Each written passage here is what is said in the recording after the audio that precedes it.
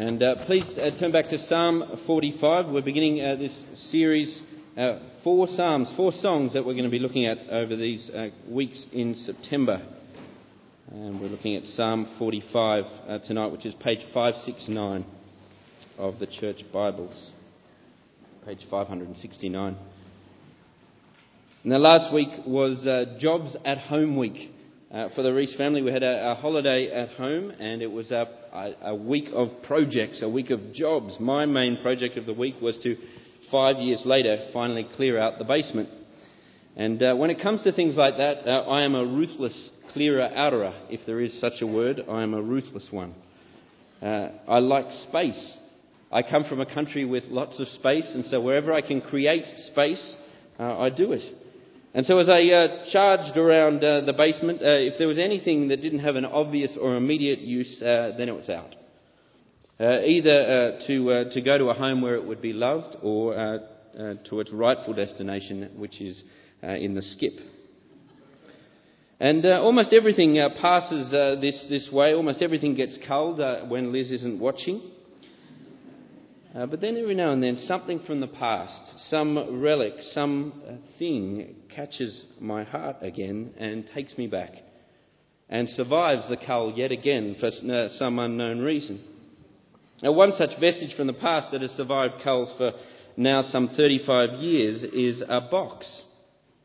A simple box. It's an old shoebox. It was a box given to me by my parents. It had some random things that they handed on to me. I've now filled that box with old cassette tapes. For the youth here, you might have to look up that word on Google, cassette tapes. It's what came before CDs and MP3s. And there they are, this box, Crosby Shoes. I don't know whether they've got that brand here, but Crosby Shoes, and in it a random collection of tapes. A bit of early U2, a sermon I preached at Bible College, which probably should remain in the box. And then there was the classic mixtape.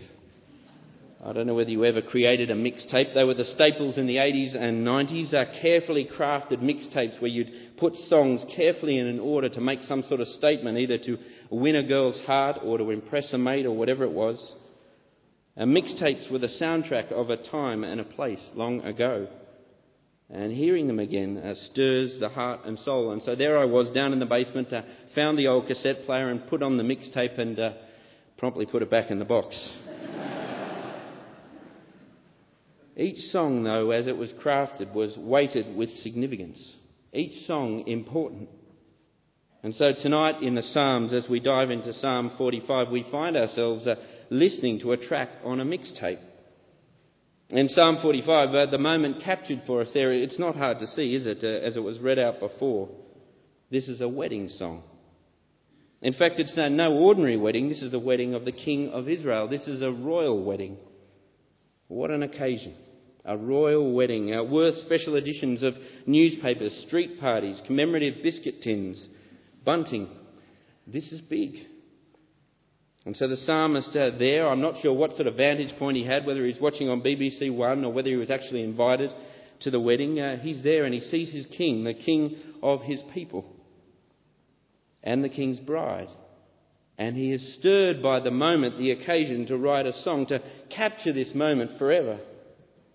He sees his king, who is mighty and awesome, robed in splendour in this magnificent palace. And then the bride comes in and she is glorious.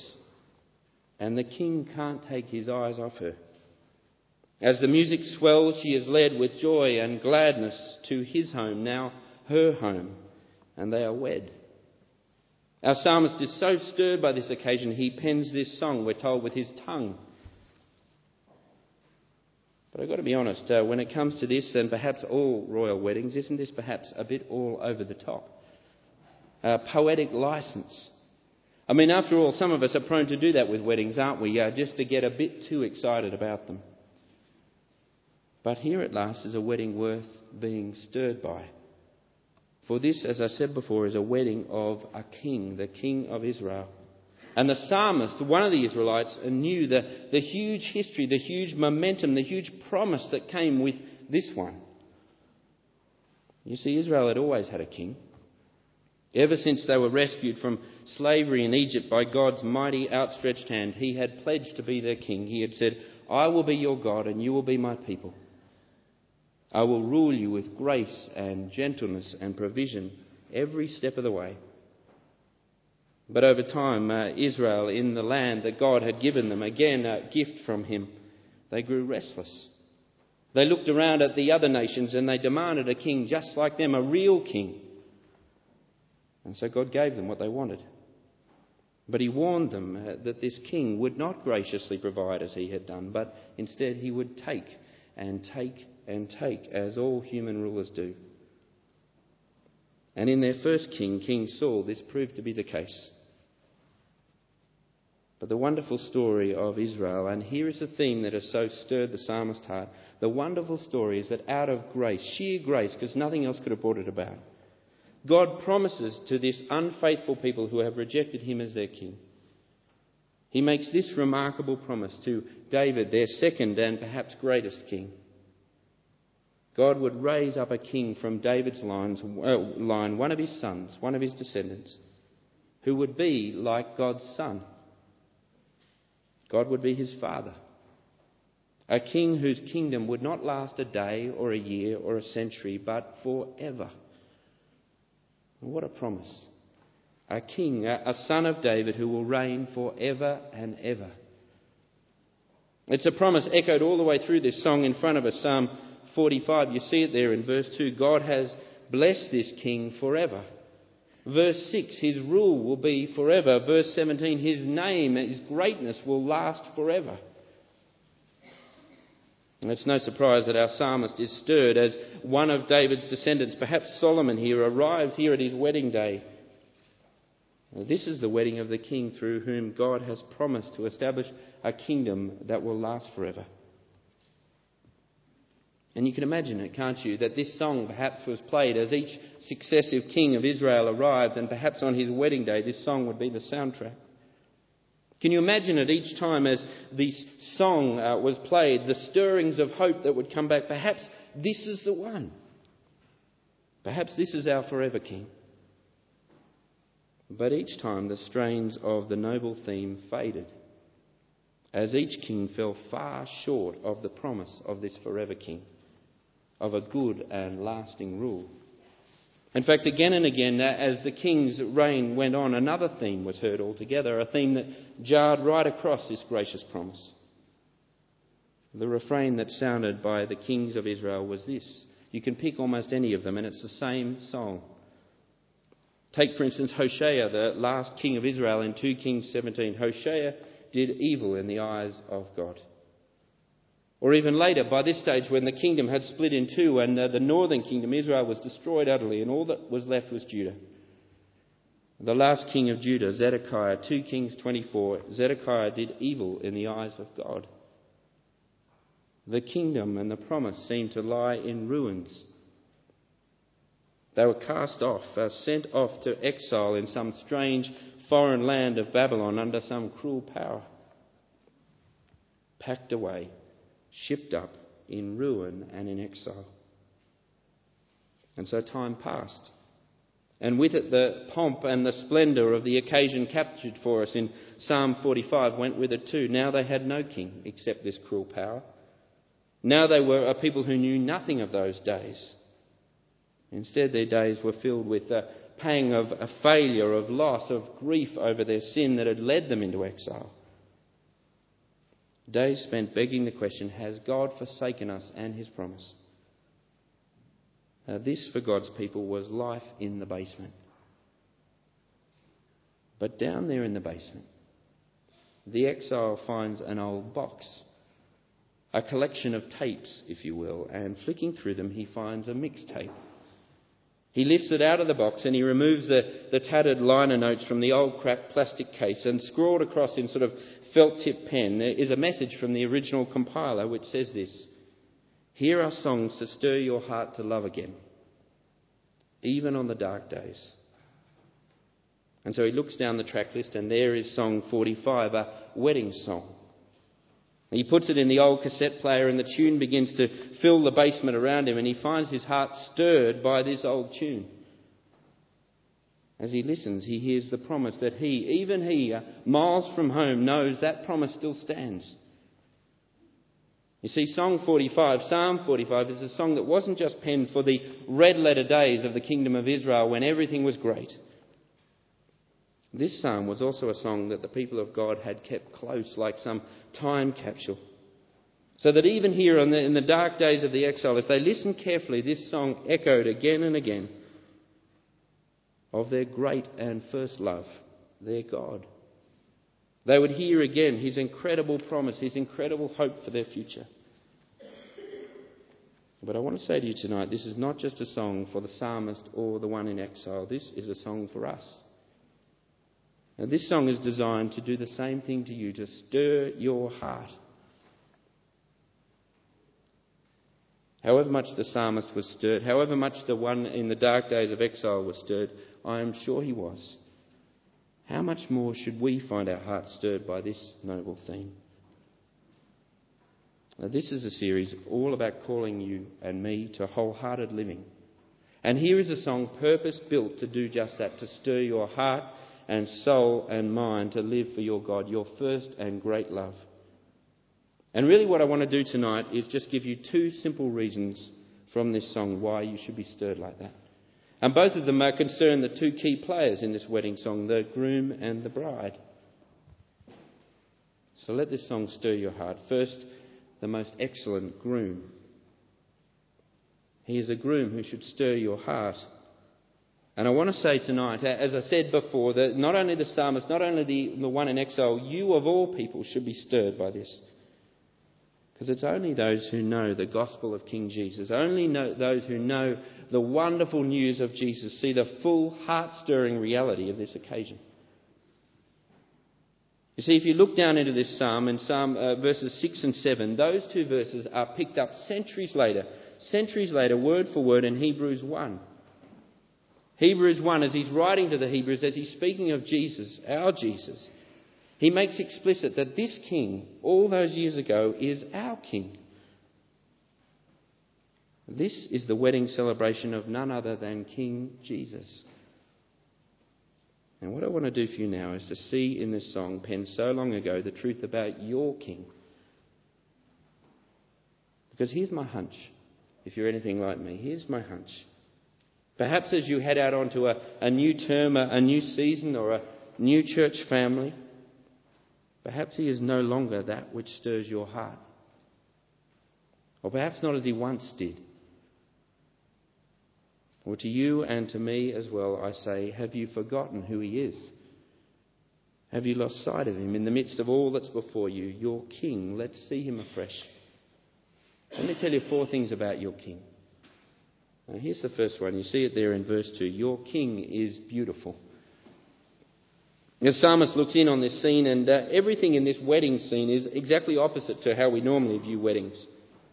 It's usually the bride and the bride's beauty that we're interested in and look for it. You know, as long as the groom turns up on time and stands at the front quietly, we're happy. It's the bride we're interested in. But this wedding is different. All eyes are on the king. And he's beautiful. He really is. But look down as the verses go on. We're told he is the most excellent, more literally the most beautiful of all men.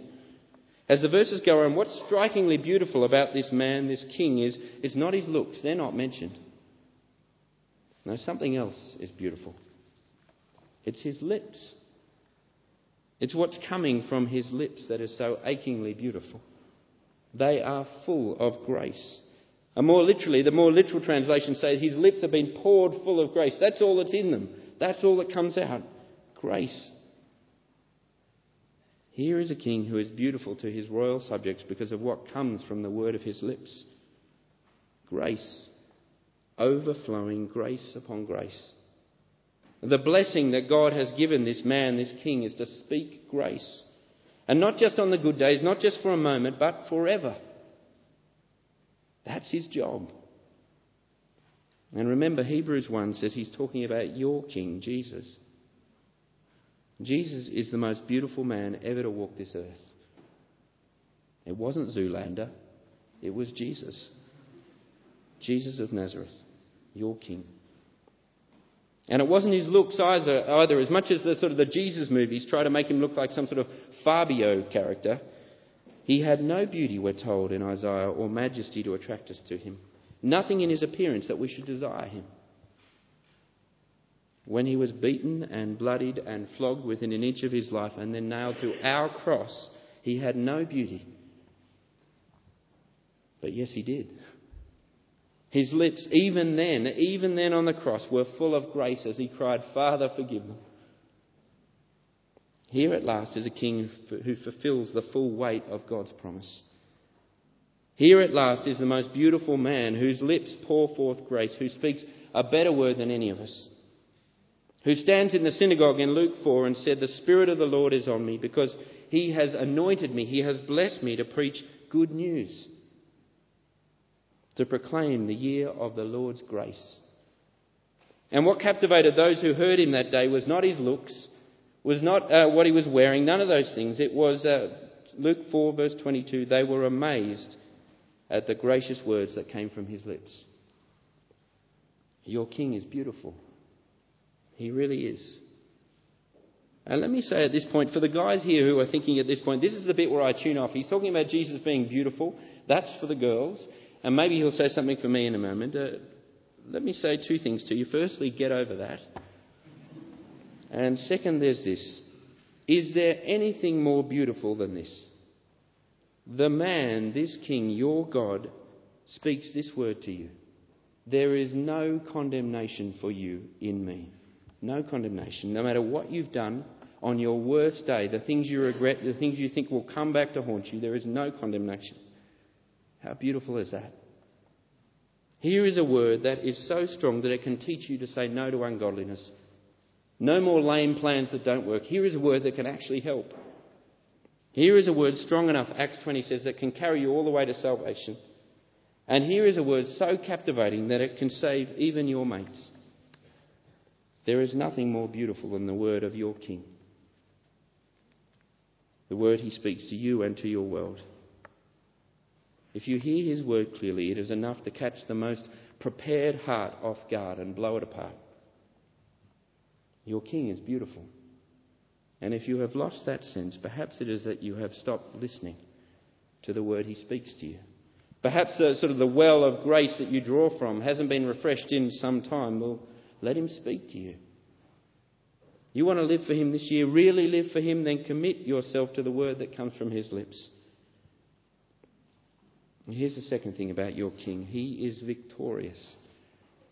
You see it in verses 3 to 5. Not only is the psalmist stirred by the sight of the king's beauty, but also his victory. He sees his king ready for his wedding day, and here's what he says, verse 3. Gird your sword upon your side, O mighty one. Clothe yourself with splendour and majesty. In your majesty ride forth victoriously in behalf of truth, humility and righteousness. Let your right hand display awesome deeds. Let your sharp arrows pierce the hearts of the king's enemies. His king is a warrior, a battler, a fighter of great battles. Not the sort of king who sort of stands afar and issues the troops into the fray. No, he leads the charge. And the psalmist loves it. Here he is, he's cheering on his king. He wants his king to win more and more and more. That's an image picked up for us in Revelation 19 about our king, where King Jesus is pictured as riding in front of the angels, the angel armies of heaven, riding for justice and righteousness and truth, and he wins. Let me ask you, do you realise how victorious your king is? All his enemies are defeated at his feet. Sin, Satan, even death. He has made a public spectacle of them on the cross. He wins. And even now he is spreading the news of that victory throughout this world. He is, as Matthew 12 puts it, riding out in victory as the hope of the nations. What a thought. And tell me, when you think of his victory, a victory that you and I are in on, does it stir your heart? Are you like the psalmist, standing there cheering him on, hoping he'll win more? I remember growing up watching many a rugby game with the Australian Wallabies playing. There was one particular commentator who was an absolute hopeless commentator. Hopeless, always saying the wrong thing at the wrong time. His name was Chris Handy. And they kept trying to sort of take him off, but the audience loved him. Because every now and then, when it came to Australia getting close to scoring a try, he couldn't help himself. He'd just sort of stand up and start cheering and saying, "Go, you good thing!" And that was his catchphrase, and everyone loved it. And so when they took him off for a few weeks, there was a sort of a public petition to get Chris Handy back to say this line. I bet he'll be back for the next World Cup. Let me ask you, do you feel that way about your Jesus? Go, you good thing. Is your heart stirred by what he has done on the cross, by the difference it's made to you, by the difference it can make in this world? Is your heart stirred to proclaim to a fractured world, here is a king who actually fights for truth and humility and righteousness, and he wins. Put your hope in him. You see how important our mission partners are. You see how important the meeting that was happening just this afternoon, Global Sheffield there, those who are reaching out to the nations in our city. Is your heart stirred to see him take more and more territory in this city for his name? We want King Jesus to win in the Gleadless Valley, because here is a battle that matters. There, as here in Fulwood, are thousands of people who live in the shadow of death, who live without God and without hope in this world. That is a battle worth winning. In a place like that and a place like this, we call upon our King, verse 4, "In your majesty ride forth victoriously." Now, two more things briefly about your King. Third one is this, your King rules. You see it there in verses 5 to 7. Have a look. Verse 5. "Let the nations fall beneath your feet. Your throne, O God, will last forever and ever. A sceptre of justice will be the sceptre of your kingdom. You love righteousness and hate wickedness. Therefore, God, your God, has set you above your companions." Your King rules. And we're going to see a lot more of that next week, and we'll leave it till then. But let me say this. Consider for a moment the encouragement, the stirring of faith, that reality that the King rules would have been to the people in exile. He rules. His throne will last forever. His kingdom will be just and righteous and joyful. What a hope. How our world needs that hope. And one last thing about your King, verse 8. Your King is awesome. All your robes are fragrant with myrrh and aloes and cassia. From the palaces adorned with ivory, the music of the strings makes you glad. You see, his beauty, his victory, his rule, all of these things are meant to leave us with a sense of wow. Here we see him in verse 8 dressed as he really is. Usually at a wedding, people get dressed up beyond who they really are, but here is who he is. Adorned in majesty, robed in majesty, a palace adorned in splendour, surrounded by music for him. The sort of music that makes you glad for the hearing, or at least it does him. His presence prompts that music, prompts praise. We, early in the summer as a family, we went to Portugal, which was just an amazing holiday, and my parents were with us, so they come across from Australia, and we hitched a ride with them for the 2 weeks. And one of the benefits of having my parents there, apart from seeing them, of course, which was great, was being able to go out at night with Liz. And so on one of our trips, we went to a place called Sagres, which has a sort of a point, a lighthouse, which is the southwesternmost point in all of Europe.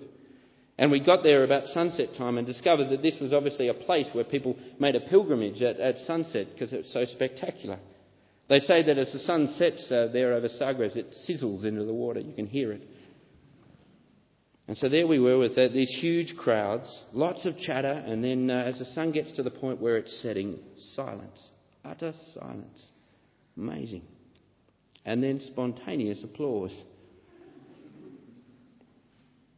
As I was walking back to the car, the thing that came into my heart was how right that was. We are wired up to praise things that are bigger and beyond us. We can't help it. There they were. They didn't know that anyone else was going to do it. Everyone suddenly burst into applause. We are made to praise. And here is your object of praise. Here's the reason God has wired you up to feel that way when you see something like that. Your King is beautiful and victorious and reigning, and he is the very reason you're designed to praise. But my hunch is this. All too easily, when it comes to our Jesus, when we've been a Christian for a while, we lose the sense of awe before him. At best, he's our buddy. Our faith is casual and ordinary. We even tell other people that Christianity is all very normal. But it's not, is it? He's awesome. You see the pictures of the heavenly courts in the scriptures. There's nothing casual about it. There's no one standing there with their service sheet wondering what's for tea later. No, when they sing, it's with an anthem that sounds like thunder. Sounds a bit like that tonight. They sing, "Holy, holy, holy is the Lord God Almighty. The whole earth is full of his glory." And every time they sing it, every time they grasp what they've just sung, they say amen, and then they fall down and worship him because he's awesome. And my prayer for us this year is that we grasp again just how awesome he really is. So that we're not of those who would sing what we have sung tonight, who would hear what we have heard tonight and prayed tonight and amen all of it, hardly amen all of it, and walk out these doors and absolutely not live it. May God save us from that. May he reveal in his word to us this year the full majesty of his glory, that we might live for him. Now, just before we finish, let me say a couple of brief things about the bride. We have focused tonight very deliberately on the groom. But let me say something about the bride. The enthralling bride, as she is in this passage. And again, it is the gospel of King Jesus, the gospel we have come to know and believe, that shows us the full reality of who this bride is. Here is why this song should stir your heart so much tonight. Not only because of who the King is. You, me, us together, we're the bride. We're the bride. This is a song written for your wedding day. Imagine that. Imagine having a song that was composed for your wedding day. I never had such delusions of grandeur that someone would do that for me. But here is your song. Our song. Again and again in the scriptures, the people of God, the community of Christ, us, the church, we're called the bride. His bride. Now, Paul in 2 Corinthians 11, speaking of why he cares so much for the church there, says, "You have been promised to one husband, to Christ, who you will be led before. We're the bride." And let me say tonight, as we commission those joining the church at Holy Cross, Gleadless Valley, that is why this is so very spectacular. She's beautiful. You know that moment in a wedding where the bride comes round the corner and she's walking down the aisle? I get the absolute best view. I get to stand down here, say, "Please stand for the arrival of the bride." And she comes round that corner. I tell them it's the point of no return. She comes around that corner and everyone falls silent. And so they should. She is beautiful. In Gleadless Valley, see her go. She is glorious. But what makes her glorious, what makes her beautiful, what makes Christchurch Forward beautiful, what is emphasised all the way through this song is not her beauty in her own right. She is beautiful, yes. But it's her relationship to the King. She is, verse 9, at his right hand. Verse 11, he delights in her. Verse 14, she is led to him with joy and gladness. Imagine that. Verse 15, she enters his palace to live with him. She is beautiful, but her glory is in her relationship to the King. The relationship we now have by faith with our King, Jesus. A relationship that will be consummated on that day, that great day when the groom comes calling for his bride, the wedding day. And what a day. Now, let me say, just as we come towards a close, Church of Christ, bride of Christ, live like you're engaged. Now live like it's just a few days before that day.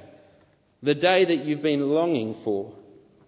You know, the days before a wedding, if you've been involved in one in any way whatsoever, they're always full of activity, aren't they?